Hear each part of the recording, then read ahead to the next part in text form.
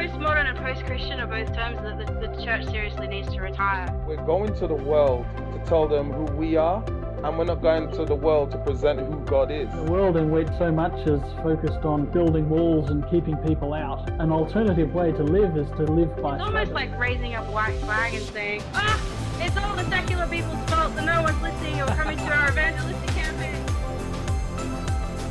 How can we redesign Adventism to be effective at reaching emerging Western culture?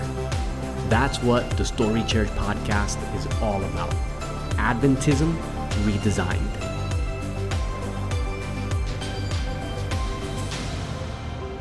All right. How to study the Bible, part 1. I want to invite you guys to open your Bibles to the book of John chapter 5. John chapter 5. For what I promise you, for some of you, will be one of the most uncomfortable sermons you've ever heard. Which is weird because a sermon titled How to Study the Bible, it should be pretty straightforward. But what I'm going to share with you guys today, I'll be working through the Bible and also looking at a lot of what Ellen White has to say on this topic. It was really confronting for me when I first encountered it.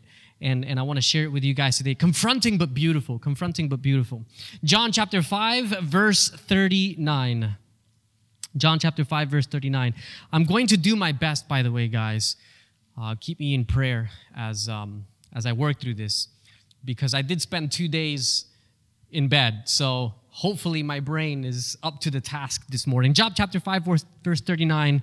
If you're there, say I'm there. All right, beautiful. Here we go.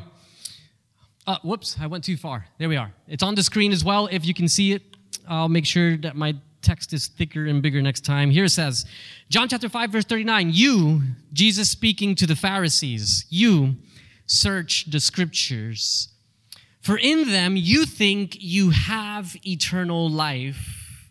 And these are they which testify of me, but you are not willing to come to me that you may have life. I love this verse. It's not the first time it's in one of my sermons. You guys might recognize it. But I want to focus on it in a really special way this morning. Jesus is speaking to the Pharisees. And I want to dissect what he's saying here because if you read it too quickly, you miss the discomfort of what's actually happening in this text. And there's beauty in that discomfort. Jesus is speaking to the Pharisees. Now, here's the thing. In modern Christianity, the Pharisees get a really bad rap.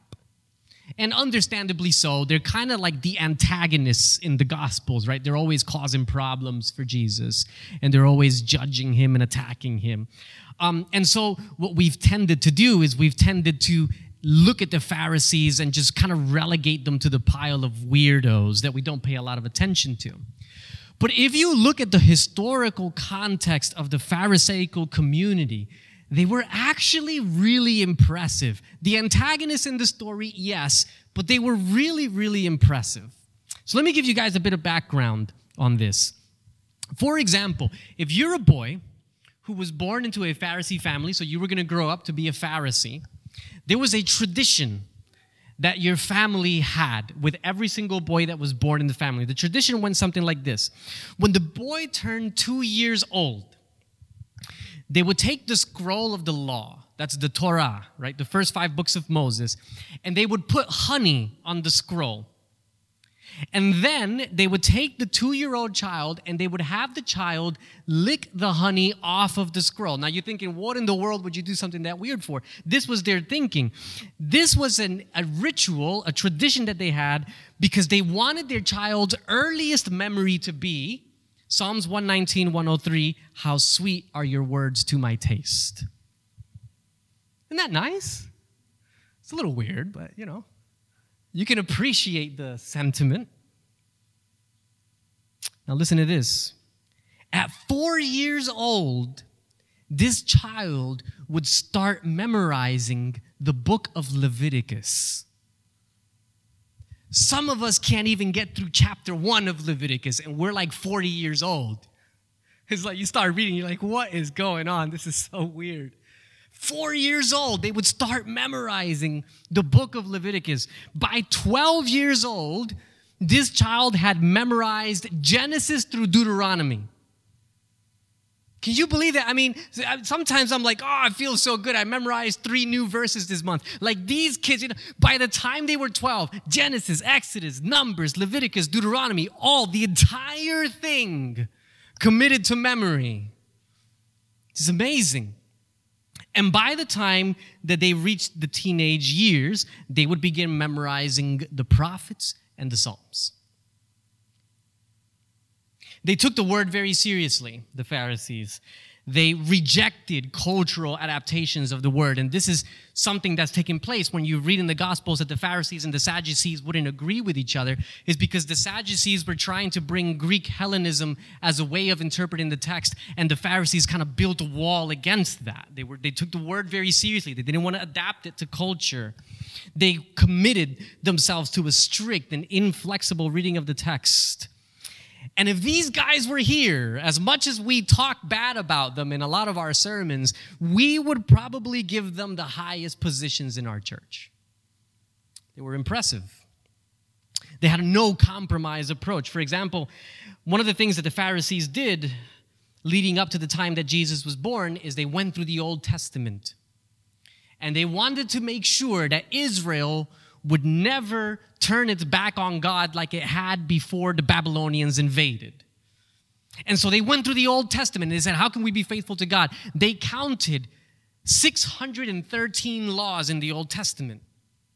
And then they decided that in order to make sure the Israelites did not break all 613 laws ever again, they created what became known as fence laws. I don't know if you guys ever heard the term fence law before, but a fence law is kind of like, here's the law, and we're going to build a fence around it so you never even get close to breaking it. So we're not supposed to carry burdens on the Sabbath, so we're going to make a fence law that says that if your house is burning on Sabbath, you can't bring your clothes out of it because that's carrying a burden. That's a fence law, right? You can't drag a stick because that is reaping the soil or prepping the soil on Sabbath, and you're not supposed to. That's a fence law. It's laws that God hadn't given, but they invented them. And here's the thing. The Pharisees were so serious, they made up 1,500 of these. Because they assumed that the best way to keep people from breaking God's law was to build a fence or a protective barrier around the law. And in some ways, in some weird ways, these guys would make really good Seventh-day Adventists. But here's the thing.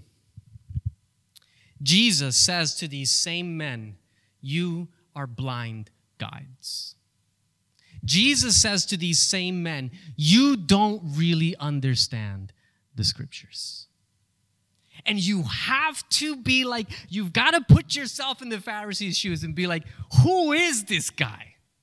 I've been memorizing this book since I was a child. Who is this guy who's telling me that I'm a blind guide, that I don't understand the scriptures? As we read through the narrative, we see that their approach to scripture, the Pharisaical approach to scripture, not only led them to reject Jesus, their approach was at the root of their mistreatment of sinners. Their approach to scripture was at the root of their justification of rudeness in the name of faithfulness. I meet people like that in church sometimes. They're like really rude, and when you call them out on it, they act like they're just being faithful. It's like, no, don't do that. You're being rude, okay?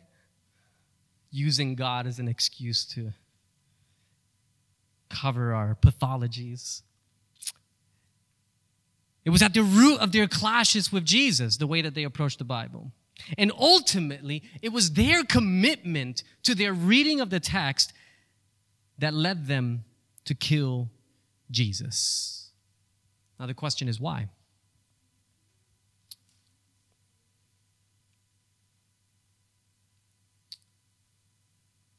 Why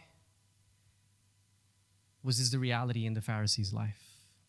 And the answer is this, and I want you to listen very carefully, and then I'm going to repeat it. Because reading the Bible doesn't give you life. I'm going to say that again in a room full of Seventh-day Adventists, of people of the book.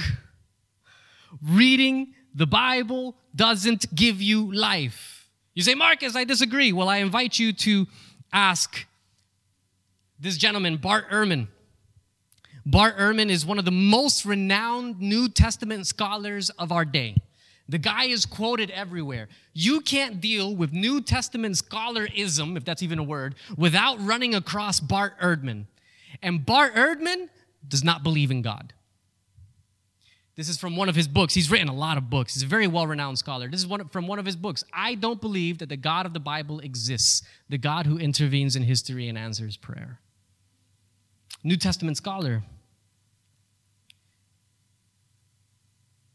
Reading the Bible doesn't give you life. And see, this is the thing. This is exactly what Jesus is saying. Go back to what Jesus is saying. This is what he says. He says to the Pharisees, you read the Bible because you think it will give you life, yet you refuse to come to me so that you actually get life. In other words, what Jesus is saying, uncomfortably so, is the Bible doesn't give you life. I give you life. So if your reading of the Bible doesn't lead you to Jesus, you're wasting your time. You can memorize all the texts, become an expert at all the doctrines, understand all the symbols, explain all the intricacies, but if you miss Jesus, the entire thing means nothing.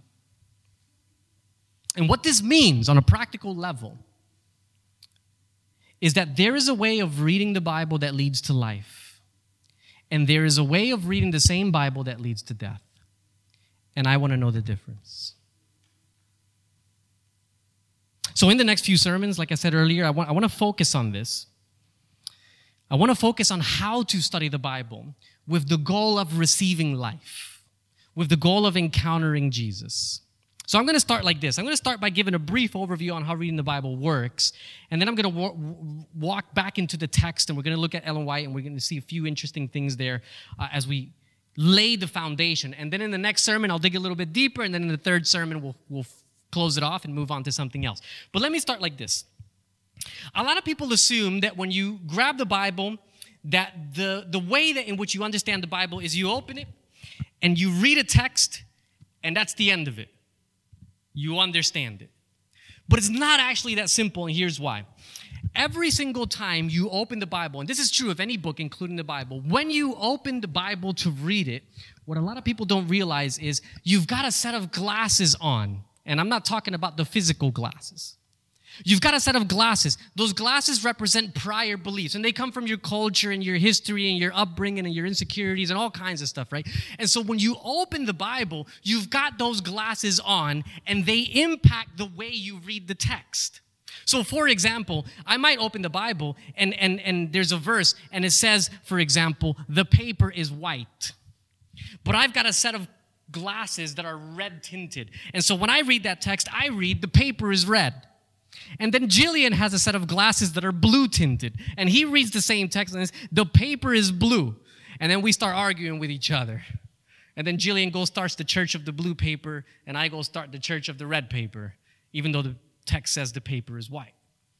All of us, when we come to the text, we bring these prior beliefs. It's part of being human. You can't get rid of them. They're there. Most of the time, you can't even identify them. And this is why it's so important whenever you open the Bible to read it, anytime you open it to explore it, that you ask the Holy Spirit to be your glasses. You say, God, let your Holy Spirit open my eyes to see what you want me to see. Because if you're reading this book without the help of the Holy Spirit, you will never find life. You'll just be like Bart Ehrman. Lots of scholarly insight and knowledge and no life. So the first thing to note, and this is obvious, and a lot of you know this, but I think it's worth repeating. Whenever you open this book, pray first and say, God, I know I've got these glasses on, but I want your Holy Spirit to help me to see Jesus. But there's more. There's more. I want you to notice what's happening in this text. I think I've got it here again. Yes. I want you to notice what's happening in this text. There's something really uncomfortable and bizarre happening in this text. Jesus says, you search the scriptures because you think they give you eternal life. Now, I want to pause there for a second and ask a really obvious question. Why did the Pharisees think that? Why did the Pharisees think if we read the book, well, there's eternal life there? And it's really obvious because Scripture is not a human document, it's divine. And if it's divine, if it communicates God's will, then it's perfectly logical to conclude that in this book you're going to find eternal life. But Jesus disagrees. And here's the thing that we miss when we read the text too quickly. He disagrees. He says, you think they give you eternal life. They don't. I do. And what we see here, what we begin to see here, is a really interesting dynamic in the way the Pharisees read Scripture versus the way that Jesus read Scripture. The Pharisees are focusing on the words of Scripture, whereas Jesus is pointing them beyond the words toward himself. I think I've got that on a slide here, just in case it's hard to follow. Yeah, the Pharisees are focused on the words of Scripture, whereas Jesus is pointing them beyond the words and toward himself. A perfect example, just by way of example, is this eye for an eye episode, right? Now, guys, I'm telling you, you got to put yourself in the Pharisees' shoes. Don't look at this from the modern age backwards. Be a Pharisee for this morning and look at it through those eyes so you can feel the discomfort, right? Jesus comes, and this is the only time he does. Jesus does this all the time. Jesus comes along and he says, you've heard that it was written, an eye for an eye and a tooth for a tooth. But I say. Now, you're a Pharisee. You know the Scriptures ever since you were a child, right? And they're in Deuteronomy, right? Take these words and memorize them and put them on your hands and your forehead. I mean, this is uncomfortable. Along comes this guy from Nazareth and says, you've heard that it was said, but I say. And if you're a Pharisee, you're like, wait a minute, you can't do that. If I was a Pharisee back then, I'd be quoting that text. Hey, Jesus guy, to the law and to the testimony. If you speak not according to this word, there's no lighting. And that's what a lot of them did. That's why they rejected him. And yet this is the Jesus that we look at and say, hey, he's the one that was right. So what in the world is going on here? Jesus says, you've heard it was said, an eye for an eye, a tooth for a tooth. But I say to you, love your enemies. Now what Jesus is doing, he's not contradicting the text. It's not that the word and Jesus are against each other. It's that the word points to Jesus. But what Jesus is doing is he's not contradicting the text, but he's going beyond the text into what the text is pointing to. And this is what the Pharisees were missing. Jesus is saying that you can't just get caught up in the words of the text. You've got to follow them toward their ultimate meaning. And the ultimate meaning of all the Scripture is that God is restoring all things back to their original design. So even though it says an eye for an eye and tooth for a tooth, the truth is the place that God is leading all of us is love your enemies. And the Pharisees couldn't hack that because the Pharisees were obsessed with the words, and Jesus was pointing them toward the word, capital letters. In other words, Jesus is pointing them beyond the words to the word, the ultimate message in Scripture.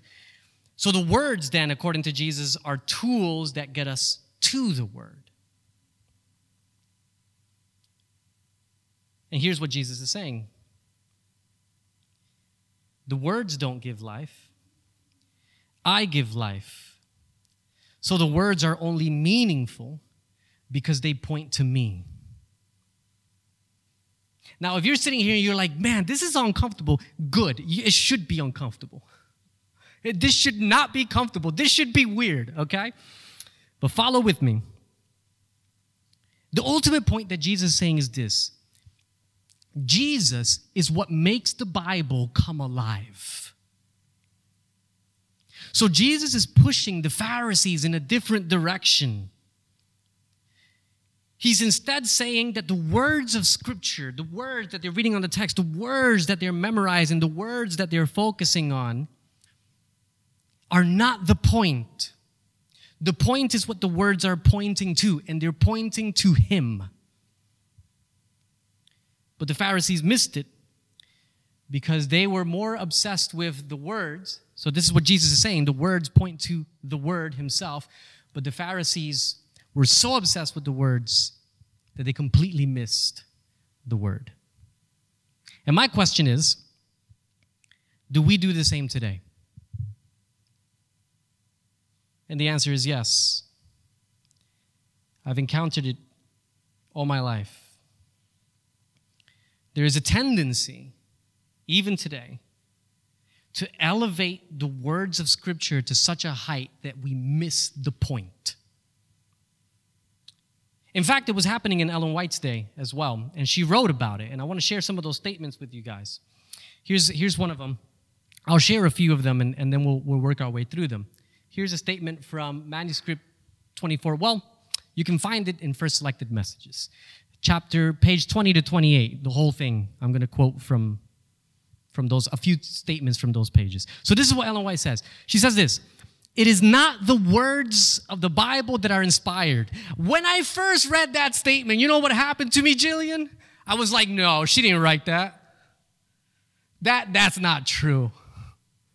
I was like, whoa, wait a minute. No, that's not okay. She says, "It is not the words of the Bible that are inspired, but the men that were inspired. Inspiration acts not on the man's words or his expressions, but on the man himself, who under the influence of the Holy Ghost is imbued with thoughts." Now, why did I freak out the moment the very first time I read this statement? This is why I freaked out.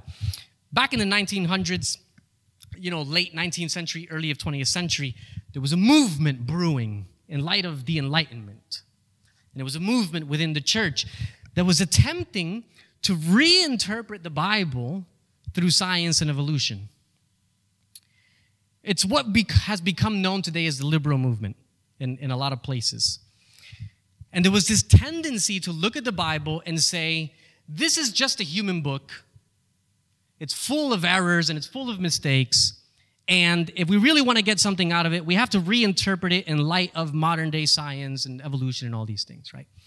And so in response to this movement, many evangelical Christians began to popularize the idea as a way to push back against this movement. They began to popularize the idea that every single word in the Bible was placed there by God Himself. It's called the verbal dictation theory, that when the authors of Scripture wrote the Bible, God specifically dictated word for word every single word that was going to go in there. And this was seen as a way to fight back against the liberalism. And I had believed this idea. This is how I related to Scripture. And so when I first read this, I was like, what? But it goes on. She goes on, again, First Selected Messages, page 21. "The Bible is written by inspired men, but it is not God's mode of thought and expression. It is that of humanity. God as a writer is not represented. Men will often say such an expression is not like God, but God has not put Himself in words and logic and rhetoric on trial in the Bible. The writers of the Bible were God's penmen, not His pen." Now, this is really insightful because up to this point, whenever I imagined the biblical writers writing what God had inspired them to write, it was almost as if they were in a trance of some sort and they were it's like God took full control and they just wrote exactly what He wanted them to write. She's saying the opposite. She's saying no. They were not His pen. They were His penmen. He inspired them, but the modes of thought and expression are human. Here's another one. "The Bible is not given to us in grand superhuman language. Jesus, in order to reach man where He is, took humanity. The Bible must be given in the language of men. Everything that is human is imperfect." So uncomfortable. So uncomfortable, you guys. It's like, what do I do with this? One more. Again, First Selected Messages, page 22. If you want to read up on this some more after, First Selected Messages, like I said, 21, I think it goes to about page 28. and it might start before page 21. And also, first chapter of Great Controversy. We read the same ideas. The Lord speaks to human beings in imperfect speech in order that the degenerate senses, the dull earthly perceptions of earthly beings may comprehend his words. Thus is shown God's condescension. He meets fallen human beings where they are. The Bible, perfect as it is in its simplicity, does not answer to the great ideas of God, for infinite ideas cannot be perfectly embodied in finite vehicles of thought. I'm going to go back to the Bible in a second here, but here's my question. What is Ellen White saying?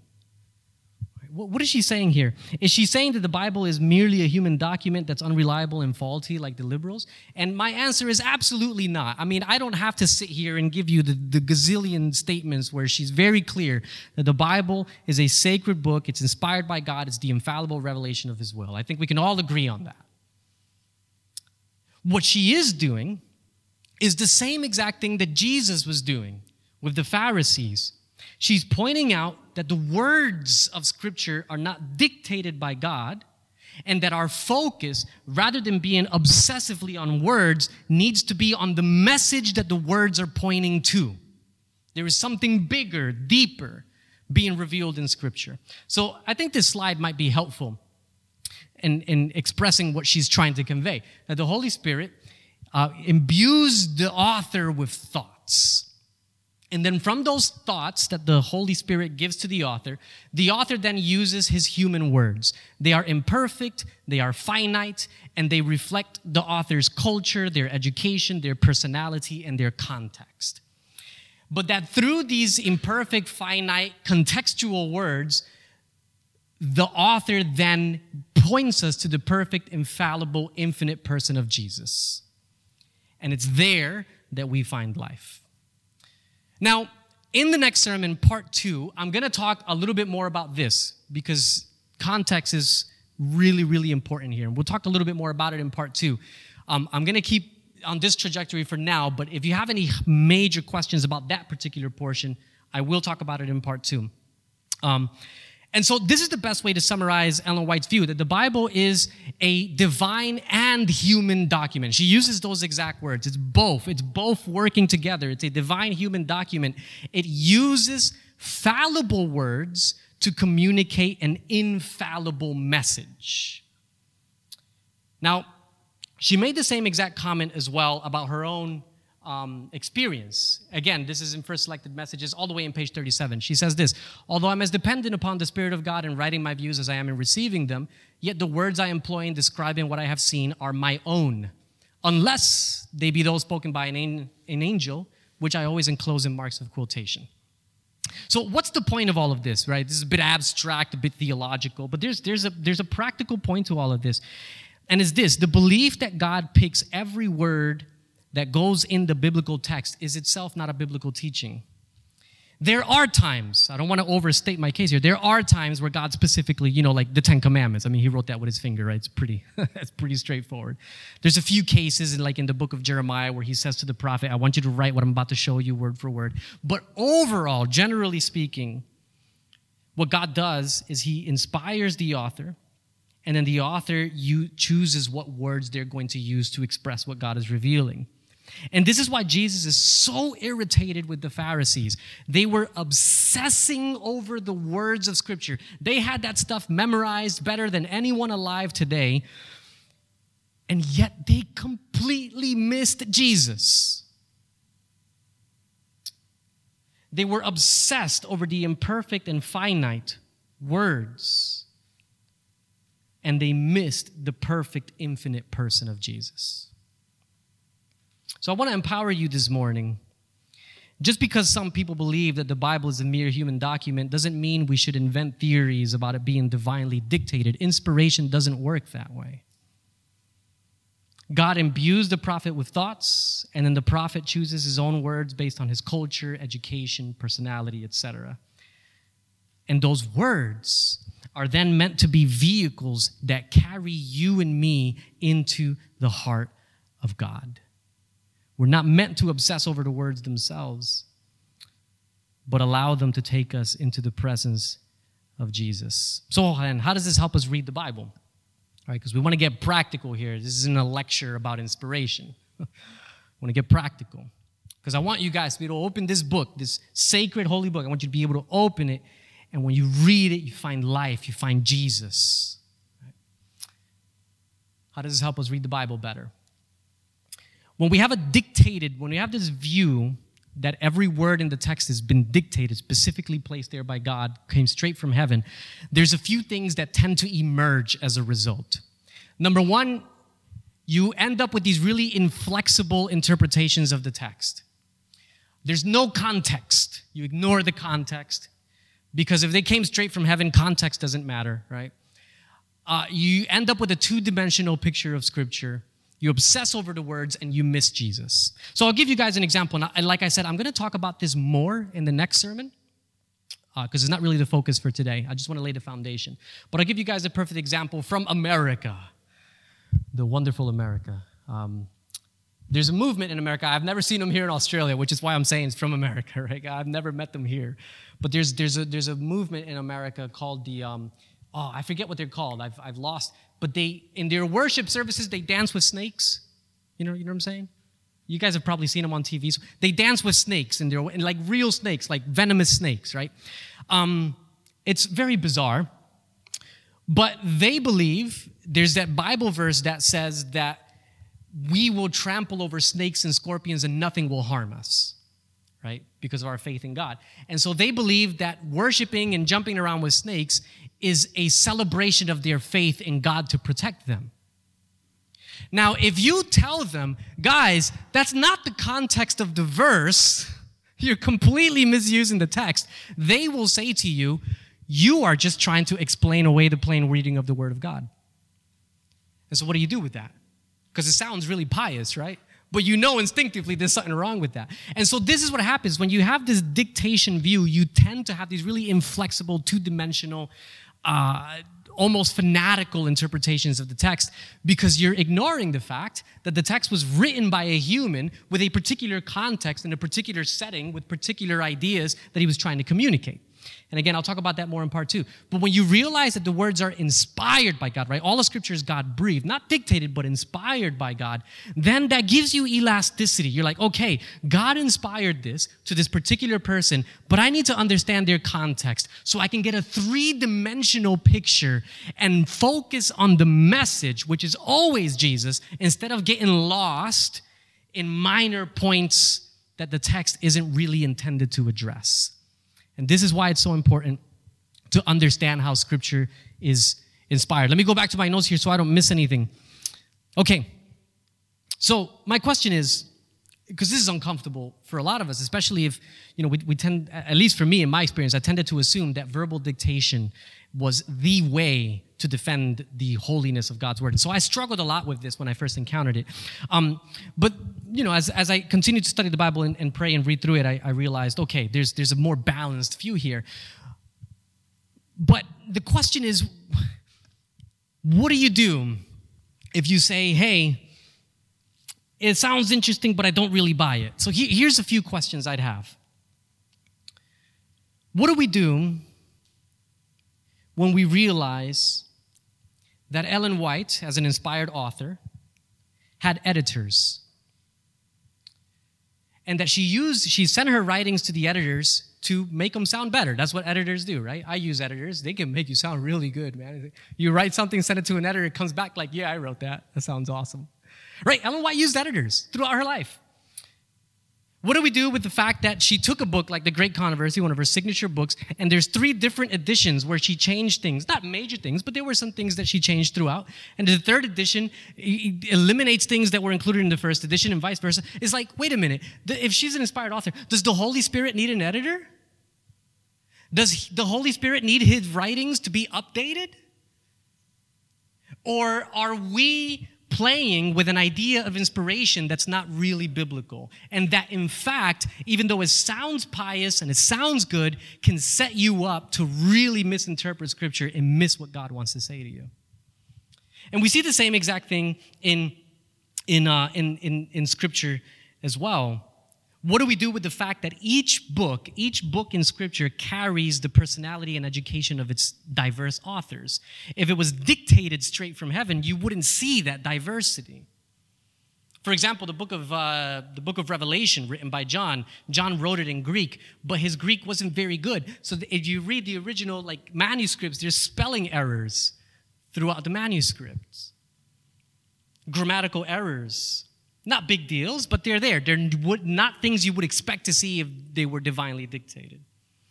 Or what do you do with a book like Luke? Let me read to you a quick introduction from the book of Luke. Man, that must be really hard to see from back there. Sorry, Susie. I'll read it out loud. Luke chapter 1. Look at how Luke describes how he wrote the book of Luke.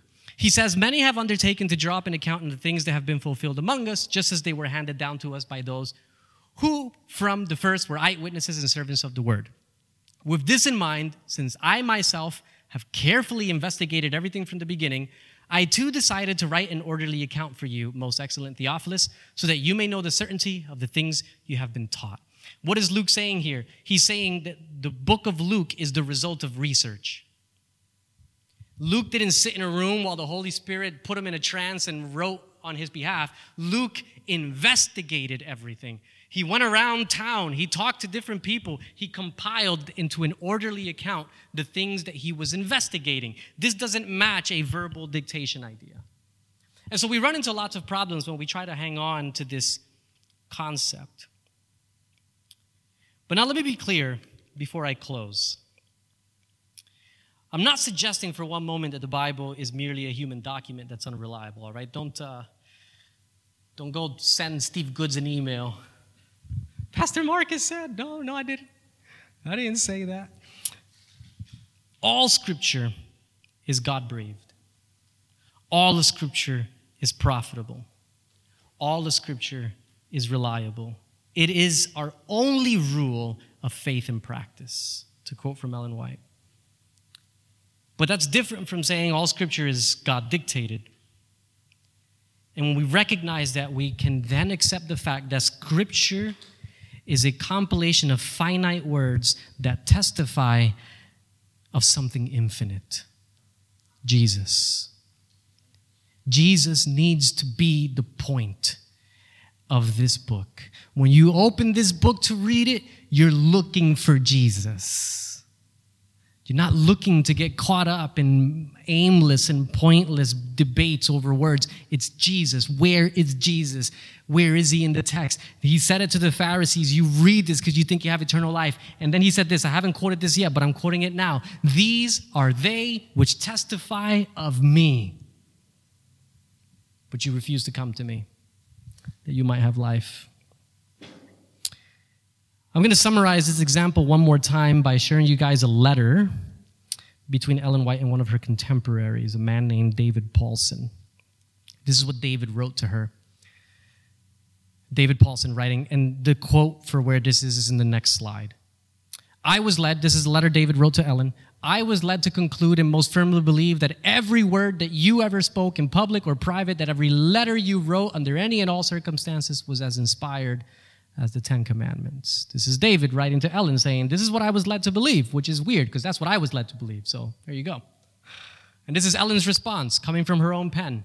So if any of you get angry at this sermon, I'll send you the address for Elmshaven, her house. You can write her a letter. She's not alive anymore, but the letter will go there instead of me. She says this, my brother, you have studied my writings diligently, and you have never found that I've made any such claims. Neither will you find that the pioneers in our cause ever made such claims. The Bible points to God as its author, yet it was written by human hands, and in the varied style of its different books, it presents the characteristics of several writers.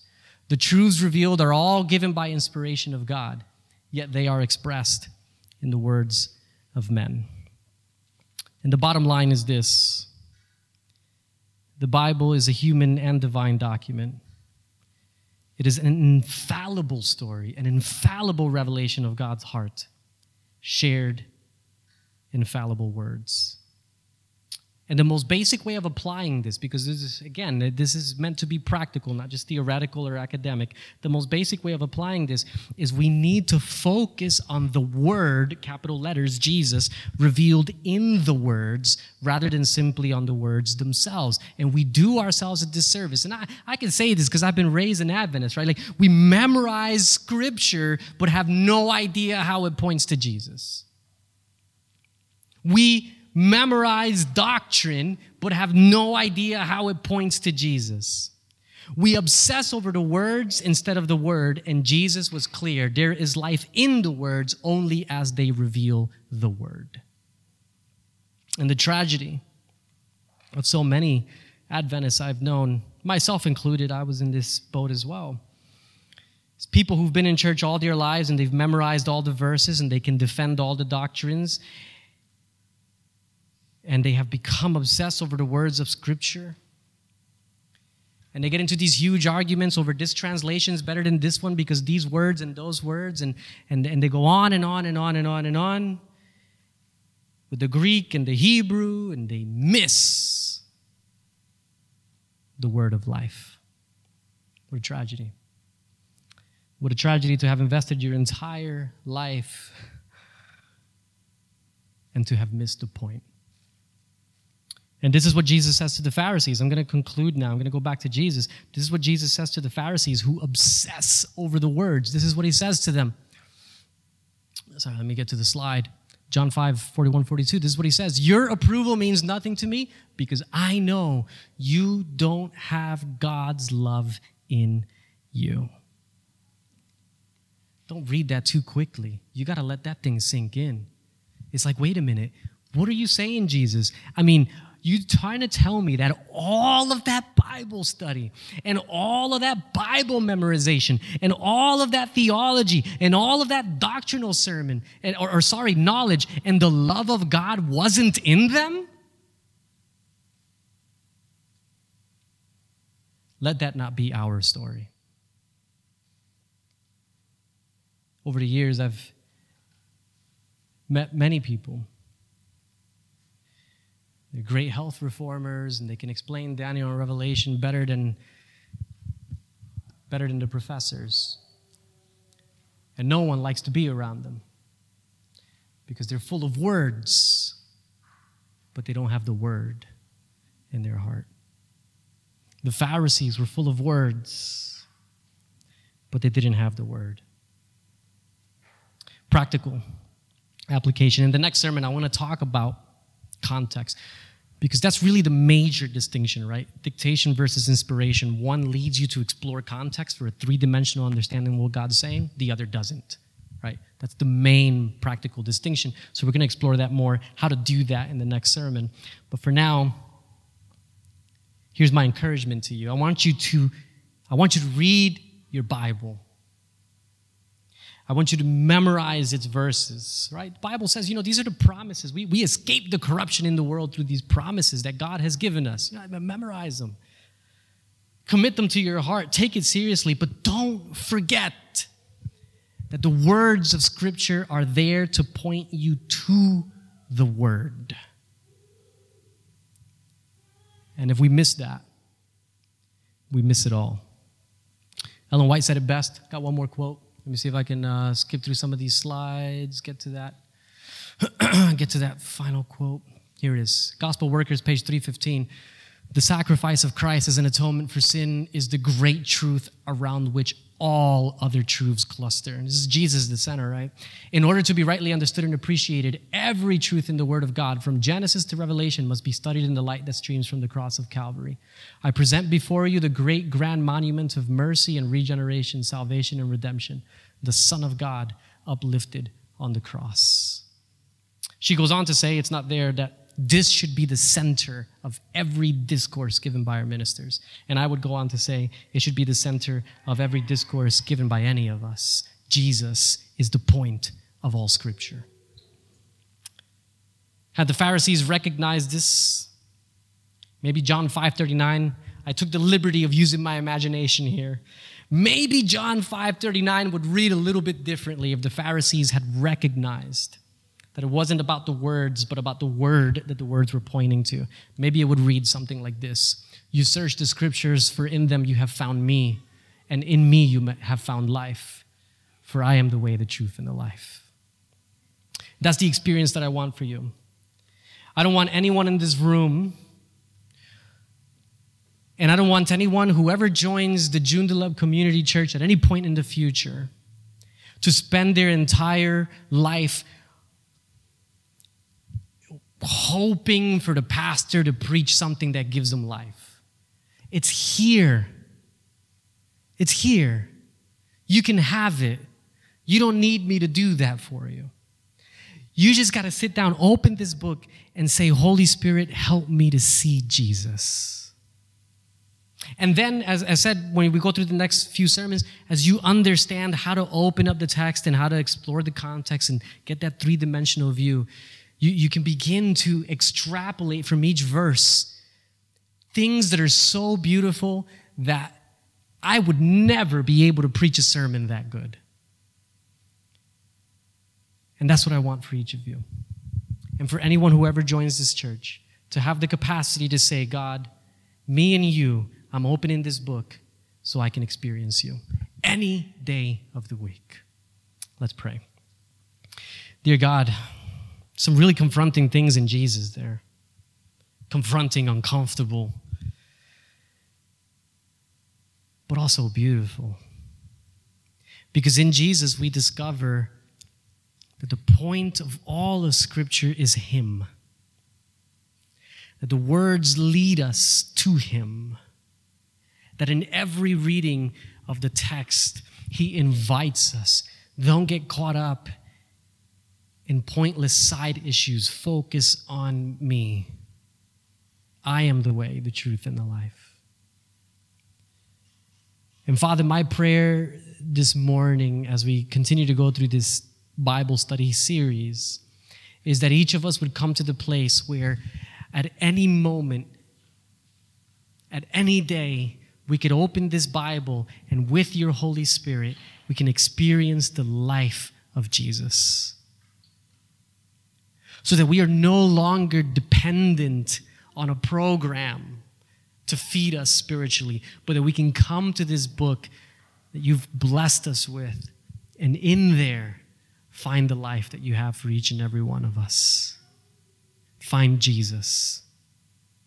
So I thank you for that, Lord. I thank you for the discomfort of Jesus' words. I thank you for the discomfort of Ellen White's statements too, that help us to balance out, refocus, and discover once more that it's all about Jesus. And in Jesus' name we pray. Amen.